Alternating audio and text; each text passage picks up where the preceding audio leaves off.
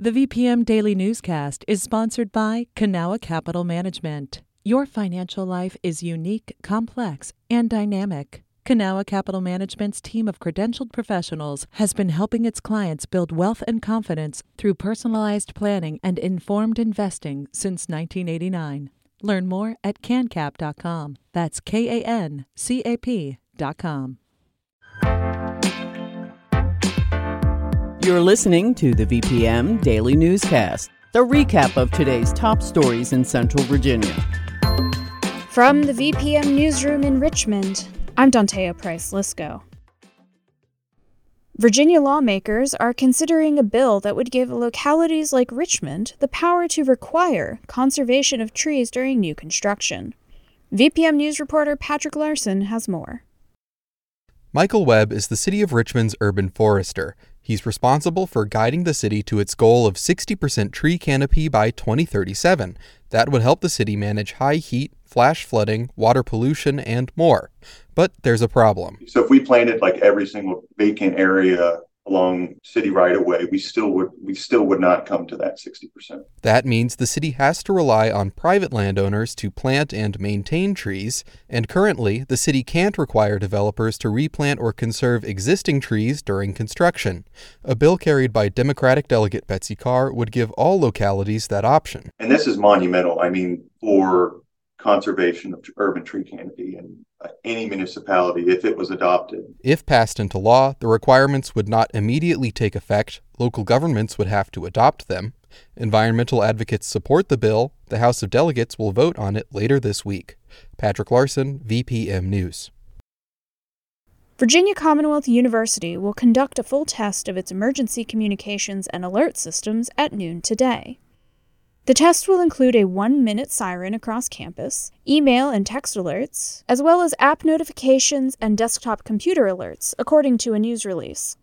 10 minutes before the test begins, text reminders will be sent to all VCU Alert System subscribers.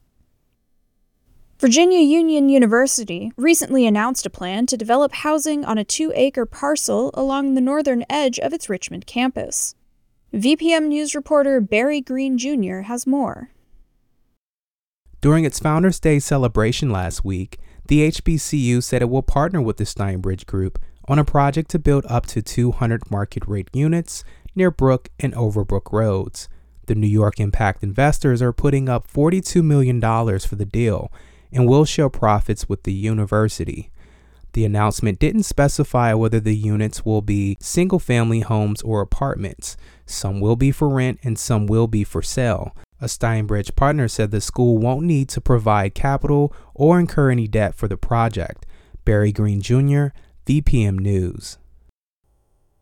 A former Charlottesville gas station that also was home to a bike co-op for several years will be purchased by the city for about $4 million after council okayed the proposal Monday.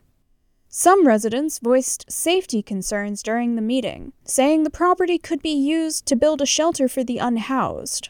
But Mayor Juan Diego Wade said plans for the parcel near Belmont Bridge haven't been decided, in part because the site still needs to be evaluated to find its best potential use.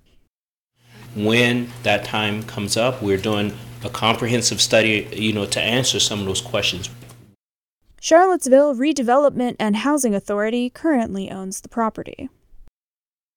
A Richmond-based U.S. Circuit Court of Appeals has granted a new trial for a doctor sentenced to 40 years in prison after prescribing more than 500,000 doses of opioids in 2 years. The 3-judge panel ruled that instructions to jurors at the 2019 trial of Dr. Joel Smithers misstated the law, according to the Associated Press. The court cited a 2022 U.S. Supreme Court ruling that said a defendant must, quote, knowingly or intentionally act in an unauthorized manner to be guilty of illegally prescribing drugs. Last year, Virginia's 9 state psychiatric hospitals were near and sometimes over capacity. VPM News reporter Jad Khalil has more. Tuesday, the House Committee on Health voted favorably on 6 bills meant to address a lack of mental health hospital beds. half of the state's beds were taken up by patients who were involuntarily admitted. Usually, a law enforcement officer temporarily detains a person in crisis and takes them to a hospital. In January last year, Attorney General Jason Miyares said officers should keep patients in custody until they're admitted. Since then, 452 drop-offs have happened without the proper clearance. That was Roanoke Democratic Delegate Sam Rasool. He wants to allow hospitals to delay the admission of a patient until it determines they have a potentially life-threatening medical need. Sometimes beds are being used by patients who aren't in immediate danger, but local community service boards are concerned with their access to housing or health care after release. Another bill from Alexandria Democratic Delegate Patrick Hope would create a pilot program to release people from hospitals over those objections. These and 4 other bills addressing the bed shortage now head to the House floor for a vote. Jad Khalil, VPM News. A lawsuit challenging Virginia's departure from the Regional Greenhouse Gas Initiative will be heard in Floyd County Circuit Court. The regional carbon market generated revenue for flood relief and energy efficiency programs until a state board chose to leave the partnership under the direction of Governor Glenn Youngkin. Now, a judge will decide whether Virginia should remain in RGGI while the court case plays out. This has been the VPM Daily Newscast. Some of these stories may have changed since the newscast was recorded. You can stay connected to what matters by heading to vpm.org/news or follow us on Facebook, Twitter, and Instagram at myvpm.